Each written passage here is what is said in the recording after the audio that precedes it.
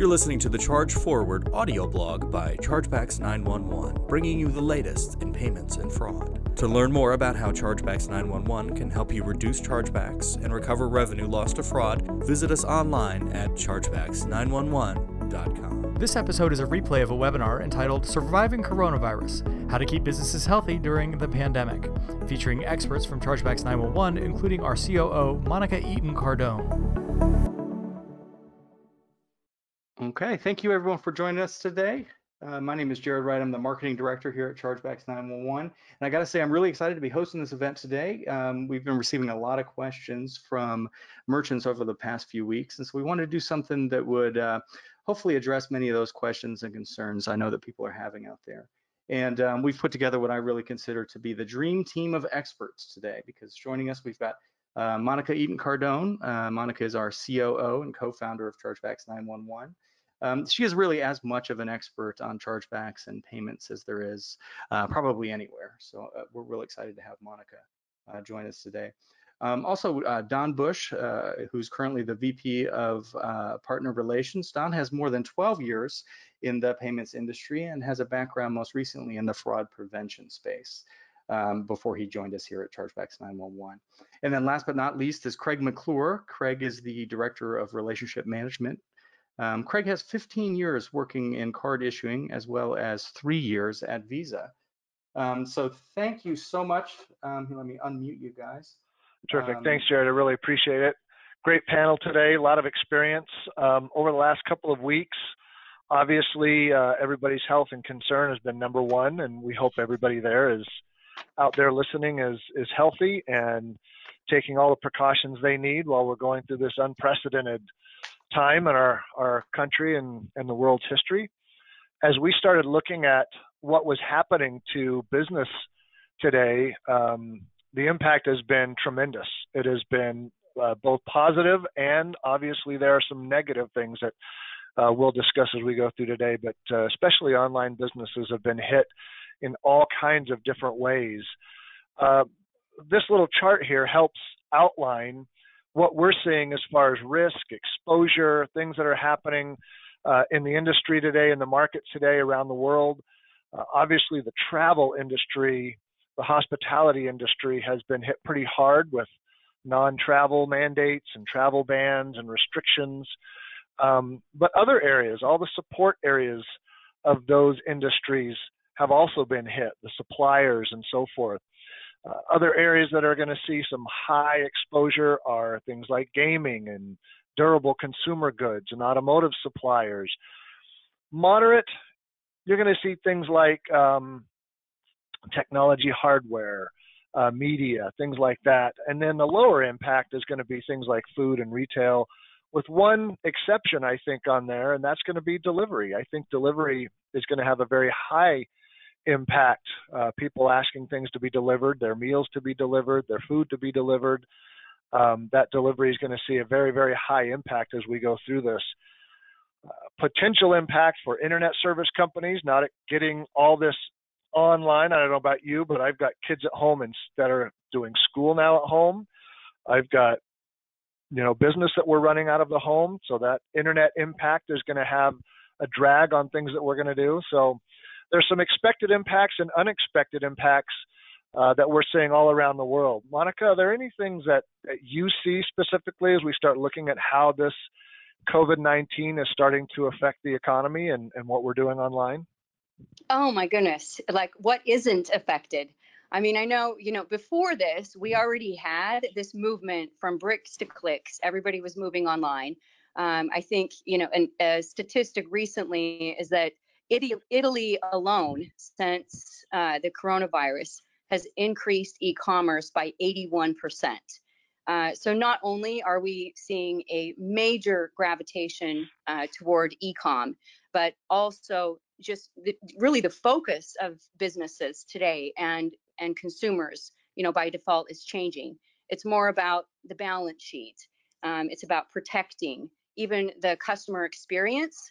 We've for such a long time, we've been focused as merchants, really trying to remove friction from customer experience. And today, I think it's about, really just protecting mankind and making sure that we establish longevity. So yeah, lots of changes, lots of impacts for sure. And trying to keep as normal as possible with all the dramatic changes that we're seeing is just it's becoming an everyday life issue. I do think that conference calls are becoming a little bit more entertaining, though. Like sometimes, you hear the dog bark, you hear children. It's nice to just, it really kind of weaves a little bit of human mentality together, and we remember how close we are, even though we're completely isolated. But yeah, new challenges. Yeah, the screen backgrounds in some of those conference calls has been interesting too. As we start talking about liabilities across all business sectors, supply line interruption, customer support being overwhelmed. This is something that, literally less than 30 days ago, we were running life as normal. And all of a sudden, overwhelming customer support lines, both online and call centers. I know, Monica, you've got some experience at call centers. Have you ever seen anything like this happen in the past? Oh my gosh, no, I don't think that anybody could plan on it. Most businesses have a disaster recovery plan, but when you deal with, there is nowhere to go to in the world. It's really, technology is becoming front and center, and our speed to be able to adapt and work together is absolutely vital. I think that you said a really critical term right there, and that is adapt. When we start looking at things like increased consumer fear, I think there are some legitimate fears out there about the economy, about our jobs, about supplies and things like that, but that also leads to financial volatility, which means that we have to adapt. When we start looking at things like our current customer policies, our return policies, our refund policies, how we manage these things through the system are all being stressed beyond what I think we've ever seen in the past. And never let a critical problem go by without fraudsters jumping in the mix and just mixing the pot and making it even more of an issue for us. We're seeing increased fraud activity as well. And there are other factors, and we'll talk about some of those today as well, but it's not just the travel industry. It's the reverberations are being seen throughout almost every industry out there when you talk about fulfillment and service delays and interruptions and things like that. So one of the things that I wanted to show is a chart that I think will describe what we're going to be seeing here over the next few weeks and maybe even next few months.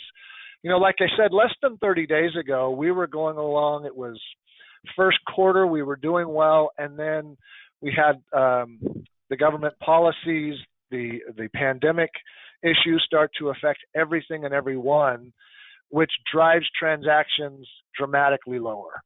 In certain industries, harder than others, but we are seeing a lower number of transaction volumes. But we're also seeing increased volumes for disputes. A lot of those are legitimate, obviously, with what's going on.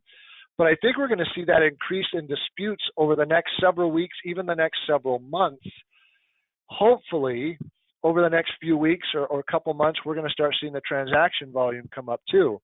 But either way, these are critical times in our business to make sure that our policies, our business critical procedures are in place so that we can protect not only what we're doing today, but what we're going to see over the next several weeks.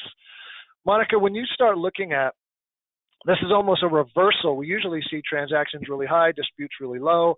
This reversal in this chart is just, it's unheard of. How do you explain how dramatic this is and what's going to happen? I mean, chargebacks last for 30, 60, 90, up to 180 days, right?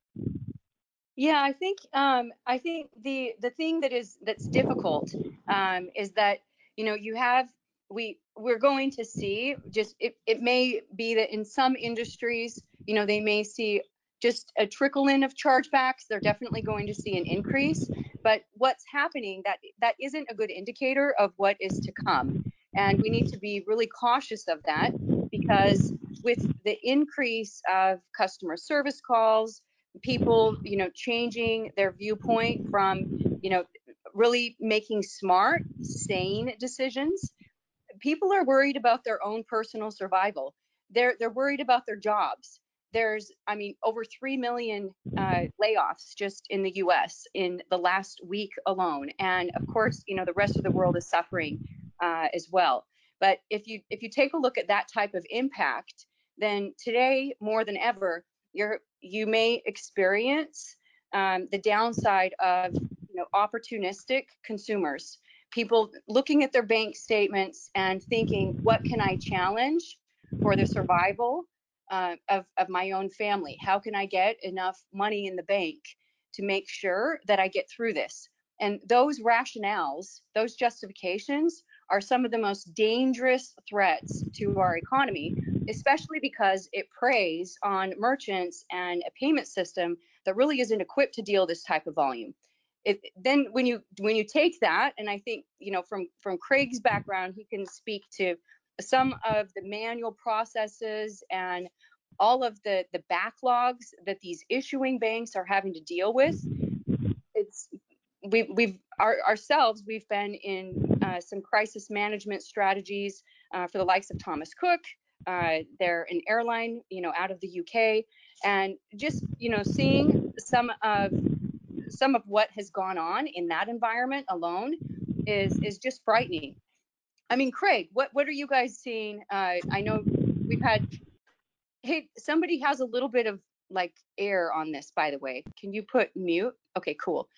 Craig, so in terms of what we're seeing in the UK, from Europe, from that side of the equation, how are the banks? Can you just give us some insight with what issuers are doing, some of the backlogs, what some of these merchants can be expecting, and how they can prepare? Yeah, sure. So it's a very complex picture, as you'd imagine. What we're seeing, generally speaking, is issuers attempting to move as many people away from telephone interaction as they can. Naturally, people, I think as you said, Monica, people are getting into, I need this fixed now, and they think they're at the front of the queue, whereas actually there are some people who are stranded overseas or stuck in difficult situations that the banks need to help first. So that's first and foremost. But what that's doing is then creating an increasing backlog of claims to be dealt with. That at the moment we're hearing is dominated, as you'd expect, by travel. So I think any merchant who's involved in that sector, get your policy statement out there really, really quickly so everyone knows what you're doing. If you're refunding, make that really well known. If you're giving credit, make that well known. Otherwise, there's a bit of a mess, and issuers are tempted to make a charge back to appease the customer, which ends up being difficult for everyone concerned. And then secondly, there is some beginnings of noise around customers attempting to get a refund for other types of transactions. So there is some of that. And what we're hearing from issuers is that they have to spend a reasonable amount of time talking these down. So there's definitely a lot of noise, but increasingly we're seeing issuers pivot, and I'll end on this point, pivoting to moving as many people into digital, so away from telephony and face-to-face into digital, which tends to take away the ability to have a kind of broader discussion about the nature of a transaction, the nature of a dispute. So these digital experiences tend to be quite rules-driven, which end up perhaps in some occasions generating a chargeback, which may not have otherwise done so, which is just a function of, unfortunately, where we are with the number of people who are not working, out of the businesses, etc. Yeah, so Craig, did I hear one of the policies you were saying is proactive communication? So yeah, we're seeing those merchants who are, or the feedback from acquiring banks here is that those merchants who are making it very clear what they're doing. So we've got a couple of airlines who said, hey, we're suspending our entire flying program. Anyone who's in that window has the opportunity to do two things. One, get a refund, tell us it will take us time to get it to you, but it's coming, or two, rebook. Those merchants who've not done that, and there are a couple of hotel chains who've kind of said we're watching it as we go, they're seeing a creep of transactions being charged back because customers are uncertain about what that merchant is going to do, and it's getting closer to travel time. Yeah, one thing to keep in mind too, just on the point with these issuers. So statistically, if once you move to a digital chain, so if you are placing a chargeback through your mobile device or you're going online for online banking, and it's literally the click of a button in order to be able to handle that surge of demand. Statistics are showing between 33% and 50% increase in disputes. So, in order, it's a quick solution, but it definitely has a long tail of backlash. And, this is really where merchants need to be proactive, acquirers need to be proactive. They'll definitely, tackle a whole bunch of questions to give you guys some insight of what's going on in the industry and how we can help, as a team combat some of this. Monica, just a reminder to the audience, if you've got questions about things we're discussing now or that you have thought about during this pandemic and things you've seen in your business, please send them in. We'll answer them as we go. Anytime we get one question, we'll pop it up. We've got several lined up here, but feel free to answer questions or ask questions as we go. One of the things, Monica, you would normally look at certain things like what we've got on the screen right now is, use multi-layer fraud detection and share your contact info and deploy alerts and things like that. We're not in a normal phase right now, are we? No, we're really, everybody has come to us and said, hey, what can we do about chargeback mitigation? How can we stop chargebacks? I think if you're a business and you're focused on what can you do to mitigate chargebacks, I think we need to change our focus to think, what can you do to make sure that your business survives? And, these are things like protecting your cash reserves. Define what your core priorities are for your business. Refine your customer service policies. Leverage outside assistance and expertise. I know for our business, we've actively identified any area that is not part of our core expertise and looking for, really outsource solutions. What software solutions are available so that we can have our team focus on what's going to create the most sustainability and make sure that we survive through this and that we can continue to help, the economy. But yeah, there is a tendency for, especially for entrepreneurs, even for myself personally, as an entrepreneur, I want to focus on things that are positive. I want to focus on growing. I want to, pretend like tomorrow everything is going to be wonderful. It goes against the grain for me to focus on, am I prepared for a worst case scenario? And really, buckle down and make sure that everything that we're doing is protecting, the business that we have right now. And that's the only way that I think that's the smartest thing that a business can do today. We're really in crisis mode. We're in the save the patient mode. And we need to, work together to make sure that all the luxuries and services that we have in our economy today are there as soon as we're done with this crisis. So yeah, I think a totally shift in mentality and the way we think about business is probably needs to become front and center. So Monica, I think you cover a lot of ground here, but I think we've got a lot of questions from folks. As Jared said, over the last week or two, we've had several questions come across that we thought would be important to get out there, as well as questions that are live. Jared, can we go to the next slide? And let's start with the first question that we've got on the docket right now.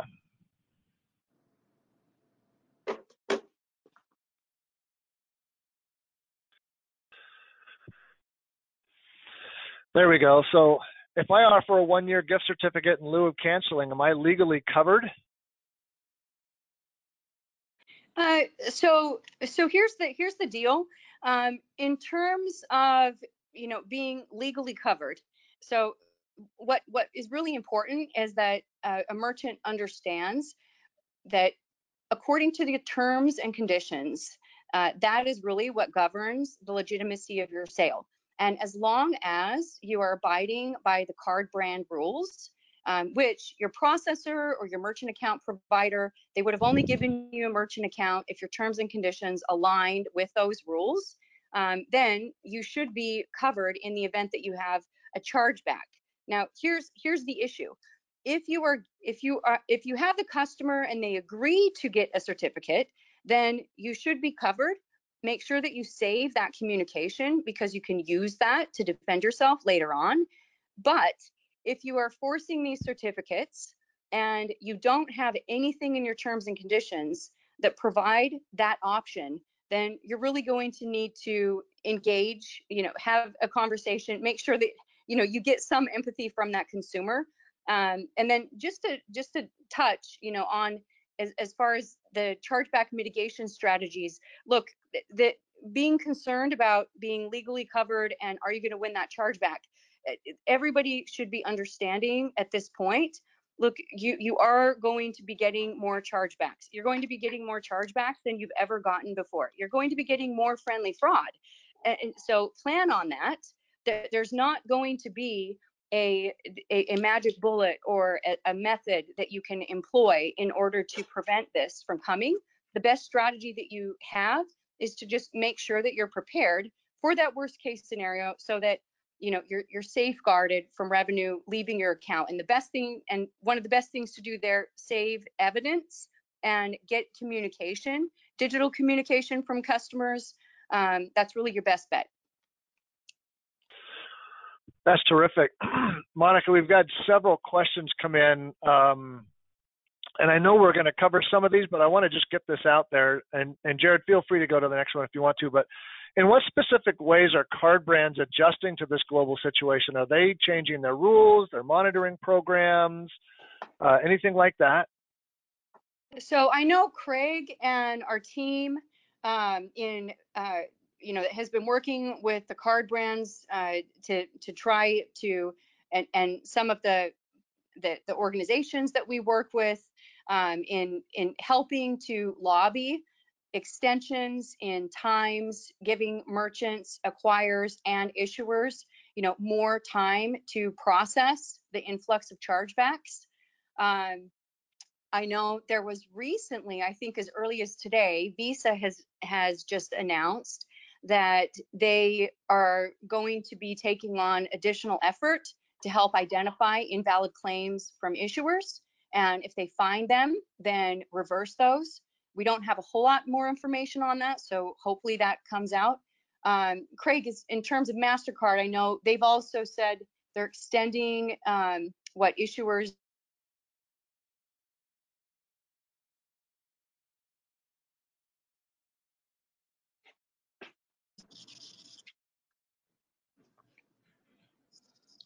Yeah, I mean, I think, Monica, sorry, you're correct. So Visa have and MasterCard are watching us, as everyone would imagine, very, very closely. And we've been, lobbying them on behalf of our clients and looking at some of the trends we see.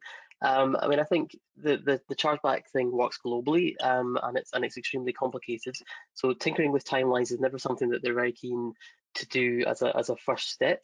But I think it's very welcome to see that Visa are augmenting their observation processes to look at what card issuers are doing. So if there is a significant change in behavior about how customers' claims are being passed through by card issuers, that will be stopped. That's the promise. The detail, as Monica said, isn't quite there. It's only been announced literally in the last 24 hours, so we await that.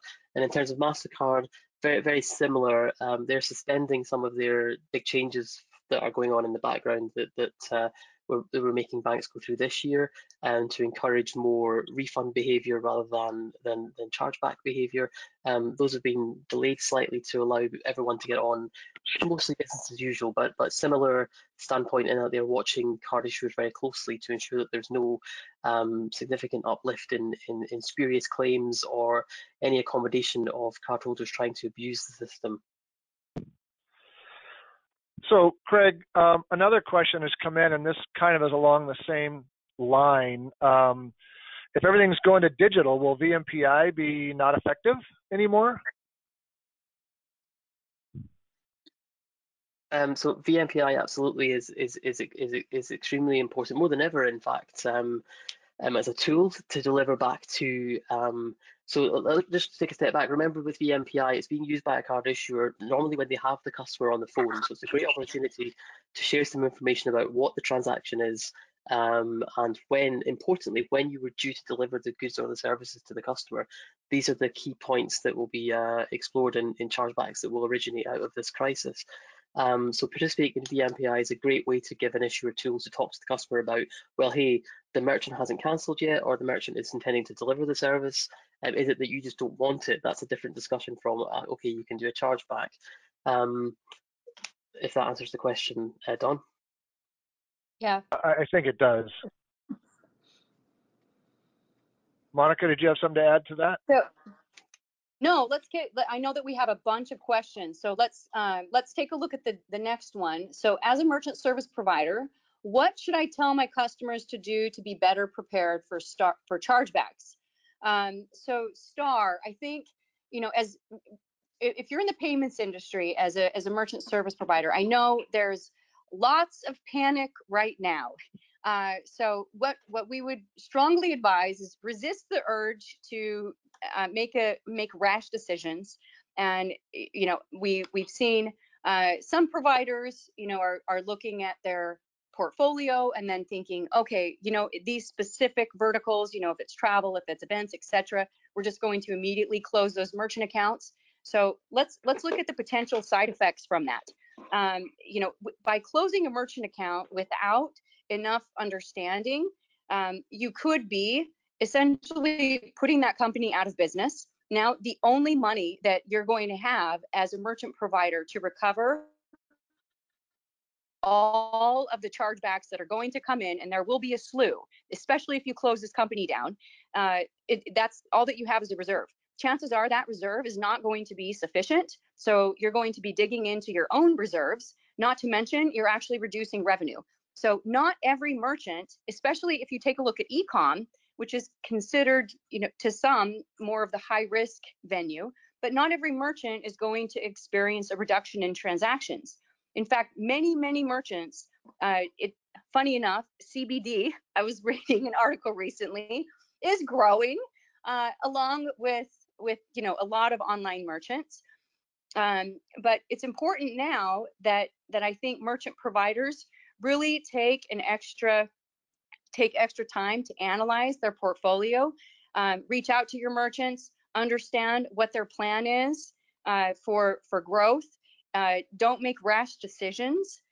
Encourage defense on any type of chargeback. So that's representments. If you don't have the technology or the ability to process an influx of representments, find different resources. There's a lot of different resources that are available that can be leveraged as support mechanisms for the payments industry, and making sure that you're putting in the right defense to safeguard, not only the income that's going to come from increased transactions that is going to make your business be stable and be around after this crisis, but also protect your business from the influx of chargebacks that is probably inevitably going to hit. It's really important that you take that two-pronged approach. That's terrific. Hey, Monica, I'm gonna come back to your years of call center experience and customer service as we go through this. Another question came in. It says, is it safe for merchants to usher users to contact our company by email instead of phone to prevent too much traffic on the phones?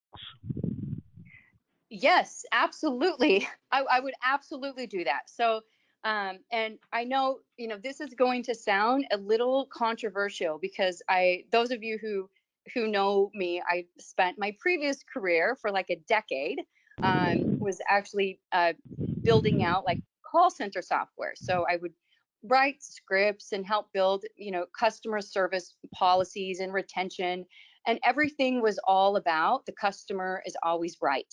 And, that's given a great education and something that I rely on often when we look at how to manage chargebacks and risk, because it really includes that human component. And today, I think when you are trying to understand, how best to satisfy customer service, you have to remember and empathize with the customer, but also remember what's going to be the best, what's the greatest good. And the greatest good may be achieved not by making the customer happy and giving that customer a refund. It may just be telling the customer that they don't deserve a refund, empathizing with them, listening to them. And if that can be done by email, if that can be done by chat, you always want to be empathetic, you always want to be understanding, but you don't want to be empathetic and understanding to the point that you're going to reduce your reserves and end up threatening the survival of your own business. If you think about it, just an event company alone or a ticketing company, right?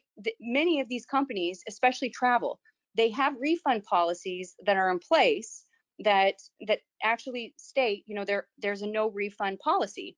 So if you take a look at what is the lesser evil, is the lesser evil giving a customer a refund that calls in and threatens to go to social media, or is the lesser evil to stick by your policies, try to appease them, do it in an efficient way, do not give the customer a refund? Because if you do give a refund, let's just look at what the evil that creates. It creates the merchant losing money that they actually need to sustain their current resources. It also includes all of the vendors losing money. It's a trickle-down effect that has substantial consequences throughout the entire economy.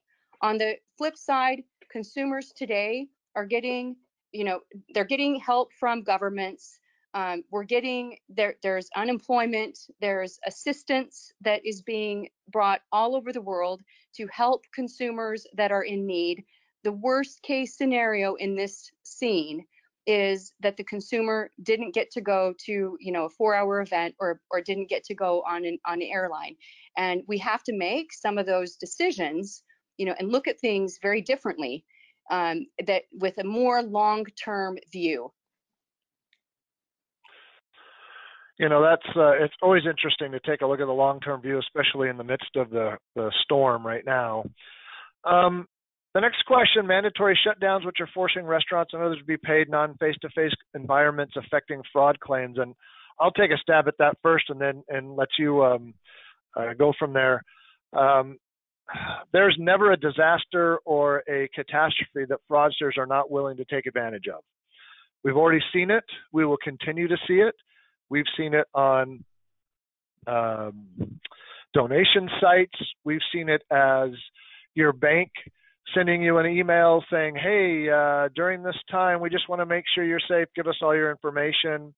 We're going to see it in payrolls with the stimulus package that's just been sent out. I expect that to go up even more.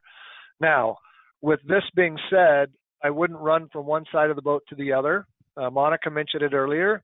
You do want to look at your fraud systems. Make sure that they're tuned. Make sure that they are not sending away good customers. It's a time for tuning, not panicking when it comes to your fraud systems. Looking at your account takeover, look at your new account openings, looking at interactions that you're going to have under normal conditions, and how would you apply those today? You will see an increase of attempts, but I don't think it's a time to panic and, like I said, running from one side of the boat to the other. Expect that to go up, and attempts coming from all over the place during this crisis. Anything else there, Monica? Yeah, I would just, no, I totally agree with all of that. And we've seen, I would just echo, whenever it's really horrible, but whenever businesses go out of business and it becomes, media news, unfortunately, there are more opportunistic consumers that use that as a vehicle to get money. So they scrub through their credit card statements, call their banks, and take advantage of that. And the sad thing is that many of these businesses, they're closing their doors. They should be closing them temporarily, but they probably are going to experience some backlash for that. Yeah, unfortunately, that's just the way that things go.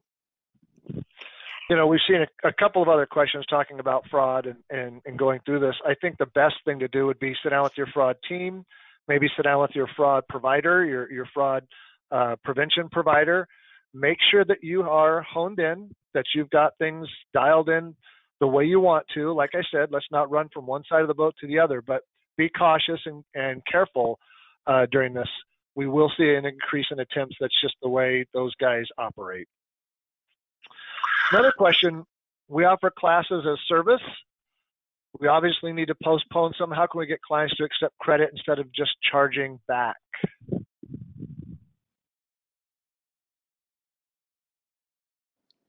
Craig, have at it. I think we touched on this a little bit earlier. So the key here is to. Is he there? Yeah, I'm here. I think. I'm here. Go ahead, Craig. Sorry. See, Monica, you're always trying to talk over everyone. I don't know. The key here is, I think we touched on this earlier, is to have the customer accept this. So I think the best model I've That's seen. just what I do. Oh, very good.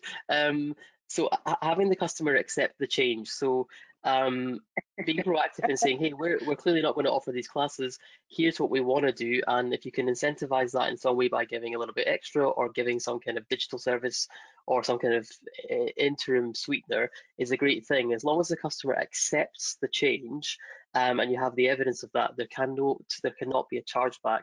If you go silent or don't offer new terms to the customer, they will be tempted to charge it back. And unfortunately, the card issuer, without any evidence to the contrary, will facilitate that. So I think best practice is to reach out. You know, Monica, you mentioned earlier, excuse me, and I heard Craig say it too, and that is communicate, proactive communication. You talked about preferring digital communication channels.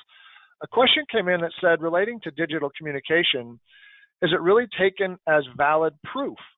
Customers can argue that someone else logged into their account, it wasn't them who accepted whatever conditions on that communication. Is digital communication accepted as valid proof when you, I guess, during a dispute?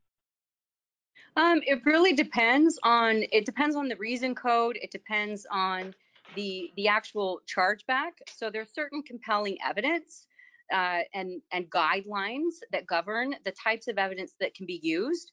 Our recommendation is always, look at a chargeback like a court case, right? You need to tell a story, and it needs to be a compelling story. You're representing your side of exactly what happened, and try to fill in that story with as much evidence as possible, so that it's concise, it's succinct, and it's very easy, for someone to understand how you were taken advantage of.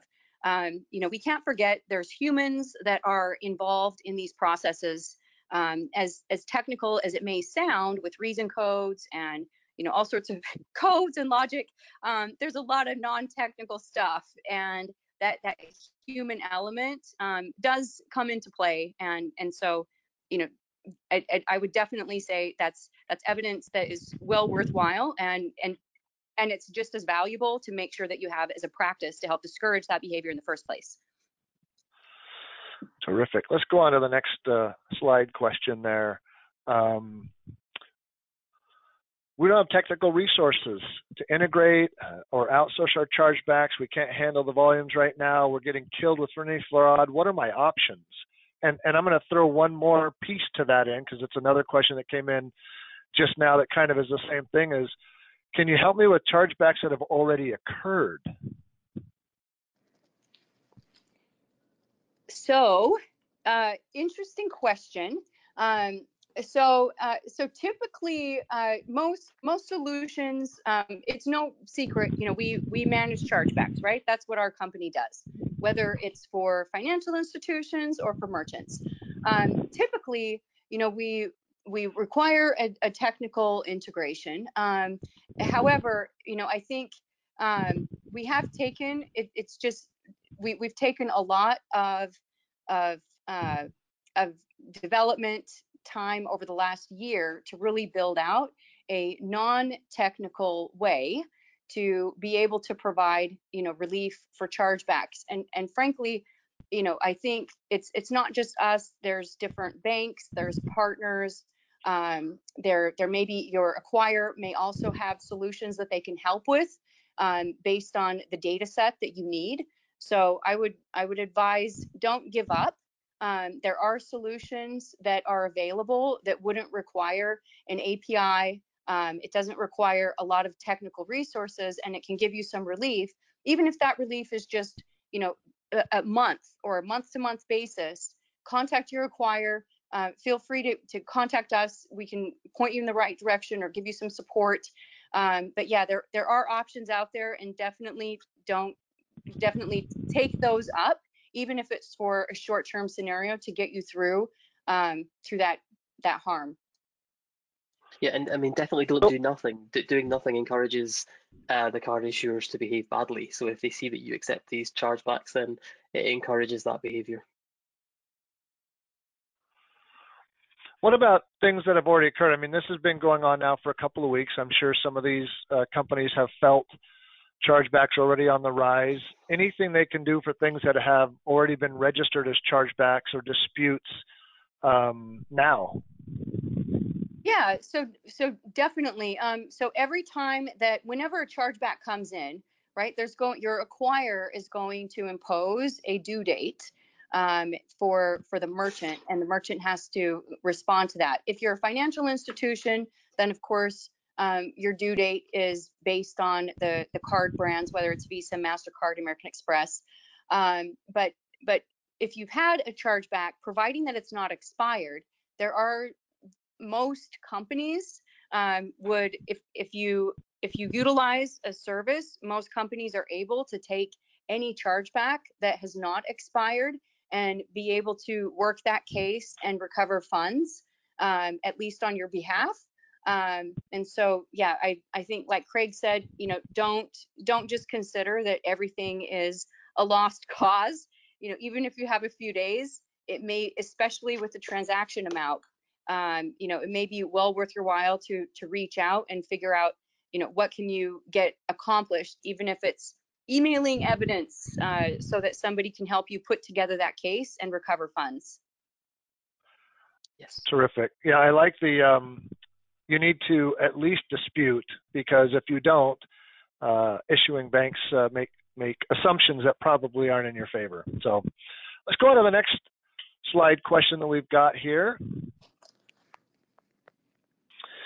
Our terms require cancellation insurance in order to cancel. If a customer declined the insurance but files a chargeback, how likely are we to have that overturned? That's a really complicated question. And it really, and I hate to cop out. It really depends on the nature of the goods that you're selling. If you have required a customer to have insurance, and they haven't filled their end of the bargain, then it doesn't really protect you from a chargeback. It only then passes it basically becomes a liability argument between you and that customer directly in law under the contract. But I mean that kind of specifically relates to travel. So ticketing, hotels, overseas type things.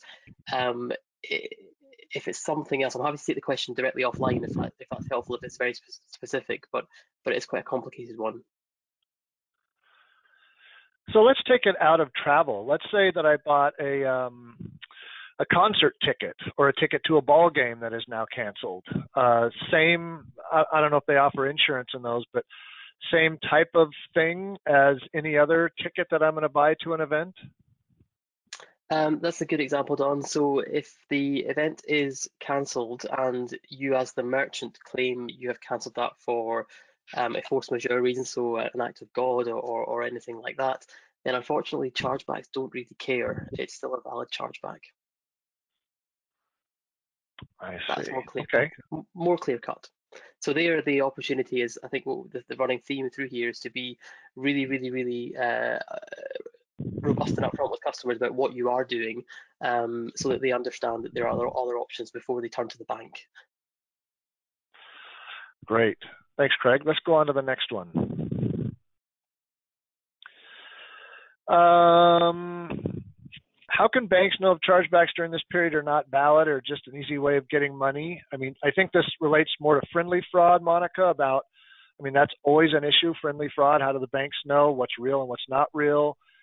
Any suggestions for this one here? So I think this is a great question. So Catherine, they won't know. They won't know unless you give them information and feedback. And that's the whole, dispute process, also called a representment. So if you get a chargeback, we hope that the bank had time to do due diligence. Obviously, they're going to believe their card holder, and they rely on you to give feedback so that they can reverse that charge. So yeah, unfortunately, it's a guilty before proven innocence type of scenario. But banks, they do have information that they can check. I wouldn't count on that happening frequently in this environment with this crisis, just due to the sheer volume, and we need to be mindful of that. But yeah, they're relying on your feedback. Terrific. What's the next one we've got there?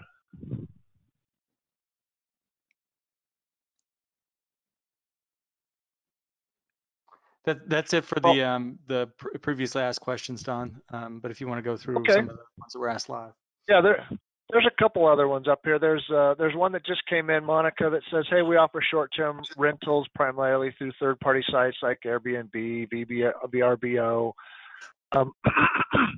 And even with a strict no cancellations, no refunds policy, third-party sites are forcing Airbnb and bullying VRBO to provide refunds. How do we best deal with this? So again, this is going to have to require just a shift in our mentality.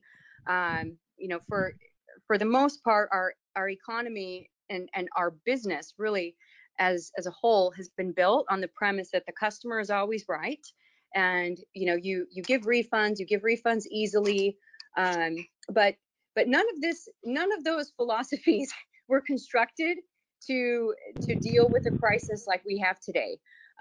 So again, I think it requires more education and also requires some stiff discipline to just recognize the greater good and make sure that you tell the right story. If you're dealing with a third party that is trying to enforce terms and conditions outside of what your terms and conditions were already agreed by the consumer, then that should be an option that you take or not take. I would advise you don't take that because it's probably not going to be in your best interest. Provide an ROI analysis. Show what kind of pain this type of change would actually affect both short-term and long-term. If on the other hand, it's a scenario where this is a new policy that is taking effect, it's something that the end user, the consumer, is going to need to agree to, then maybe challenge that with a happy medium that gives maybe there's a voucher that is provided in the event that there's a cancellation. This could have no expiration. There could be there's a lot of different things that could be provided in lieu of a policy like this that isn't going to be in the best interest of the business. Yeah, it's a tough one. Another question came in, and we may have touched on this, but maybe just to touch on it again. Have there been any rumblings about card brands considering changing the chargeback thresholds, at least for a period? Lots of rumblings between us. I don't know, Craig, haven't you had influence by now? I mean, what's the deal? This is your job. Yeah, I'm happy to announce it's open season on it. I mean, having worked there, I can't obviously speak for the car brands, but I can speak with a little bit of experience for how the mentality is. And there's never any appetite to make changes to well-established rules and processes in the middle of an event, whether that is a domestic emergency in one particular country or a global emergency that the size of which we've never faced before. This is just how Visa and MasterCard think. So I mean, I think, and if it's my opinion that's being sought, they will have to, because there will come a point at which so many merchants would be switched off, and actually the financial penalties would be it would not be seen as terribly good business practice for Visa and MasterCard to be levying penalties, which could actually put an end to some businesses. So I think my prediction is we will see some change in this, but at the moment it is just rumbling. Yeah, I think there's additional questions that are going along that vein and saying, hey, if we've been mandated, let's say New York City, I've got friends and colleagues there, they're mandated to be closed for 14 days. Idaho just had a 21-day stay-at-home mandate by the governor. Will that give me any leeway in, I've got a 14 days to get my dispute challenged or something, but if I'm not able to do that in 14 days because of mandates, any leeway in there, or are we still waiting to hear from things like that? We're still waiting. I mean, we're lobbying. I think anybody who has any voice with their bank should lobby. I mean, ultimately, the customers of Visa and MasterCard are their banks. So I think when they start to hear that the banks themselves don't have the ability to receive and respond due to people being at home or ill or whatever the scenario is, then we will see it change. It's just unfortunately it's not happening as quickly as I'd like to see it. But as I say, my prediction is that it will change. Okay, and real quick, guys, we're starting to run out of time. I think we get another couple questions in, but somebody just pinged me directly. Monica had mentioned the non-technical integration, and they had a question. They want to know how long that takes, and they just wanted some basic information. So, Monica, could you elaborate on that a little bit more?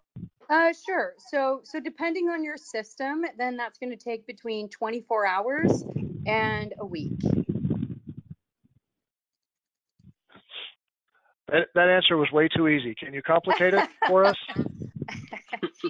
Well, let me see. I think how many minutes is that? Someone else to make it more complicated. Well, we are getting to the end. Any closing statements? I know we had a slide up here to give you an email address for more information, especially during this COVID problems that we're having, but any closing statements, Monica, Craig? I would say, make sure that you understand. I think a lot of businesses that haven't had chargeback problems really, haven't taken the notion to track their chargebacks. Maybe they get a handful here and there. But I think, more and more it is becoming super relevant, super important that every business understands what type of risk they have and understand a prediction on that. So make sure if you're a business owner that you engage with your acquiring bank or your merchant account provider, understand what your chargeback statistics are, and understand what the process is, and make sure just that you're prepared. I think that's the best advice that we can offer right now. We're definitely seeing increases, influxes, and yeah, focus on safeguarding that and be prepared. That's great. Last thing that I would say is I don't think we got to everybody's questions, but we've got them recorded. We will get back with you with answers to those questions. But it's a time for quick action, but not panic just yet. Putting a strategy in place and having something, I think, comforts and calms everybody. Thanks, Monica. I appreciate all the insight. Thanks, Craig. Thank you. No problem. Thank you. Back to you, Jared. Yeah, that's it. I just echo what Don said. Thank you guys. Thank you everybody for taking the time out of your day. I know everybody's, a lot of everybody's working from home. Thanks for joining us today.